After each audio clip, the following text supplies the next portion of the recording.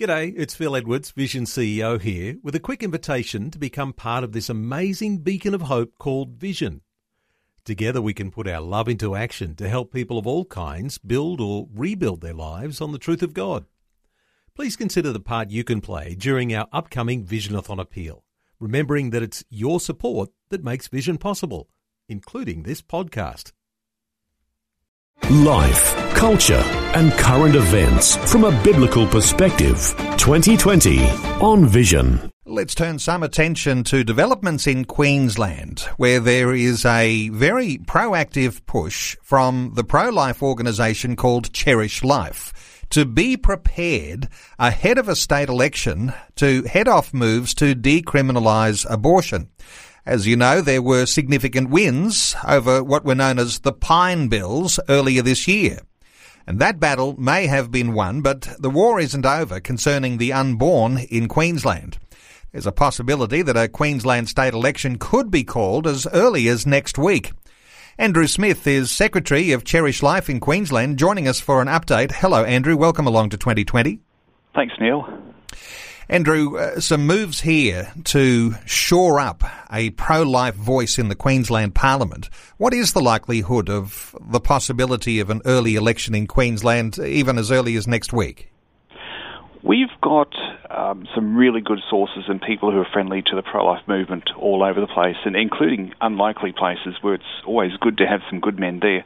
And at this stage, based on advertising bookings, it looks like a short election period which would finish on November the 4th, which is a Saturday, and a short campaign is also what politically you'd advise Labor to do anyway, because if it's over fairly quickly, that's before people get to really think about, you know, do they want to vote for them, are they good, that sort of thing, and it's all over and done with. So it's in line with what political strategists would also do, and from talking to other journos and political types, it matches in with what they've been thinking from elsewhere, from all that they know.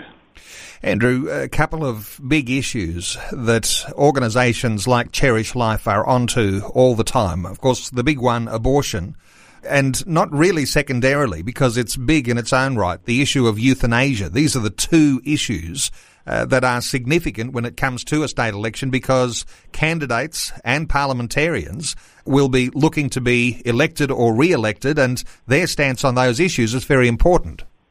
Absolutely. And the Pine Bills, which was to completely remove abortion from the criminal code and make it available at any time, at any stage, for any reason, that's a big battle that people would have been aware of. And that, you know, we and the other groups, we all came together, acted as one, threw everything at it, and we started from the worst possible position politically in terms of numbers, and we were so successful that they actually pulled the bill 24 hours before it was due for a vote in order to save themselves the humiliation.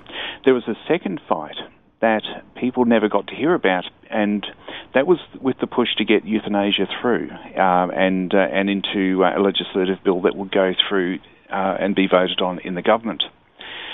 And that's something that didn't actually make it past committee stage because they were unable to vote for it to go ahead at that point.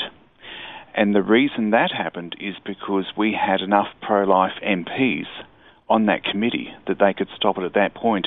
And this is where it really comes through on the point that I'm making here, that in politics you can have all the good arguments and they have a place, but ultimately, especially with a vote, it comes down to the numbers. And that's why it's so important to make sure that you have good pro-life MPs in Parliament to begin with. If you do that, there's a lot of work that gets saved.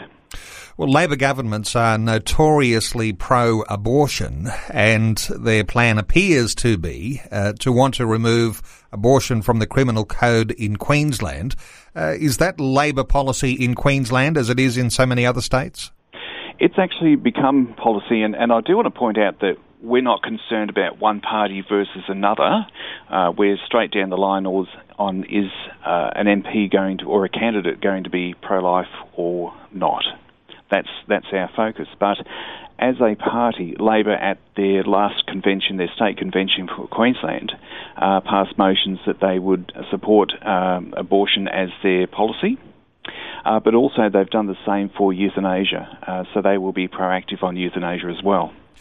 Andrew, how do you encourage or influence candidates and parliamentarians to adopt a pro-life stance when they are under pressure from all sides?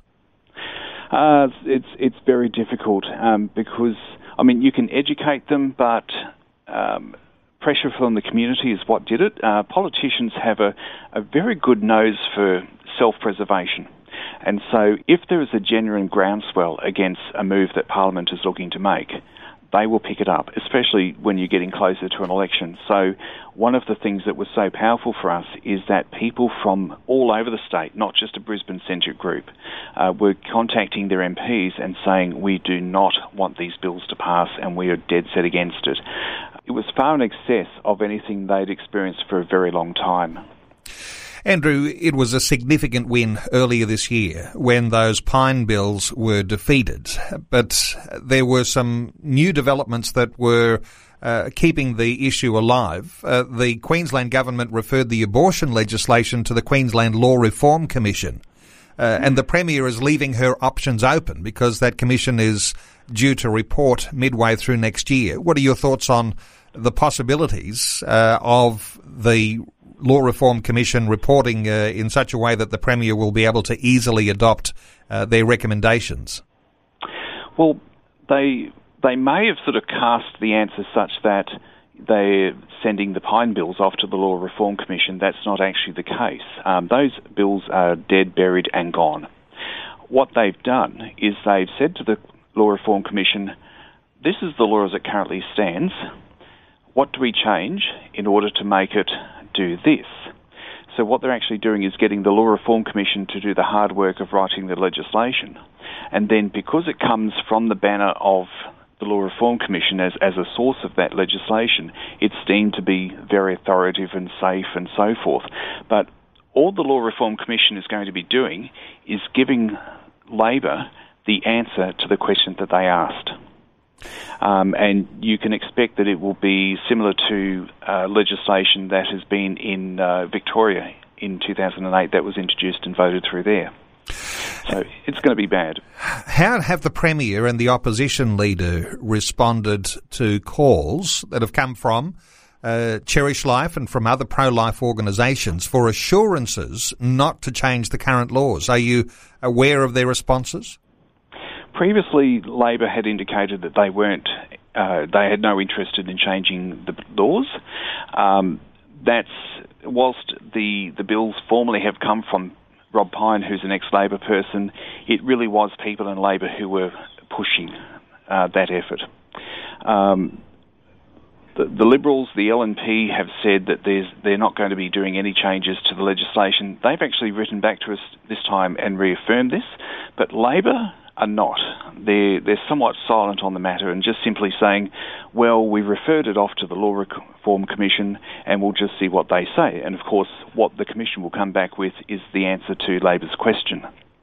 So from a pro-life perspective, if Labor's returned with a majority, what does that mean for the possibility of the new moves to change the abortion laws? Well, along party lines, you've got every reason to expect that they would vote through that legislation that comes back from the Commission. However, you do get a conscience vote on these sorts of matters at the risk of otherwise splitting your party apart internally with divisions. With the LNP, you do get a genuine conscience vote. Labor are kind of like a mafia-style conscience vote. Sure, you can vote this way, but might affect your future, especially if you're looking to have a long-term, rising up through the ranks in Labor, because they will look at how you vote and determine whether they're wishing to pre-select you again or whether you'll ever get to be a minister.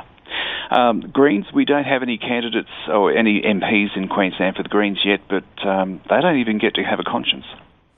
Okay. Well, there are moves from pro-life organisations like Cherish Life to try and shore up some level of understanding in the minds of candidates and of parliamentarians to adopt a pro-life stance. The campaign is continuing. You've got an appeal running at the present time. Andrew, how do you want people to be supportive? You're looking for workers, you're looking for finance. What are the key things you're looking for?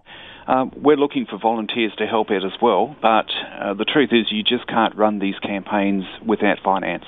That really does open up the options for what you can do. So one of the things that we'll be doing is with MPs that we've selected for targeting, they will be, we can do things like do a letterbox drop to the entire electorate, simply informing them of what that MP stands for. And we know from our Galaxy market research that 6% of the voters are prepared to change the way they vote based on an MP or somebody supporting abortion and then voting against them. So that's enough to, depending on what would, who would have previously voted for that person and will change their mind out of that 6%, that's enough to take a person out of Parliament if they're on a marginal seat, or if they are in what's regarded as a very safe seat. It's enough to bring them back to marginal, and then they're vulnerable for the following election, and they've got to work a whole lot harder during the following period. And this election is particularly important because what we have in terms of the Parliament is what we have to deal with for the next 4 years.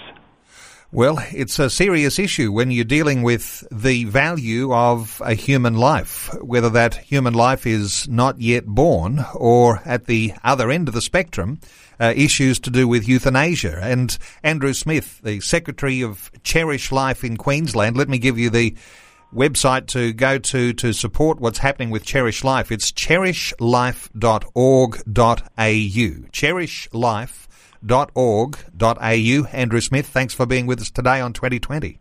Thank you, and it really is a matter of life and death, so be involved.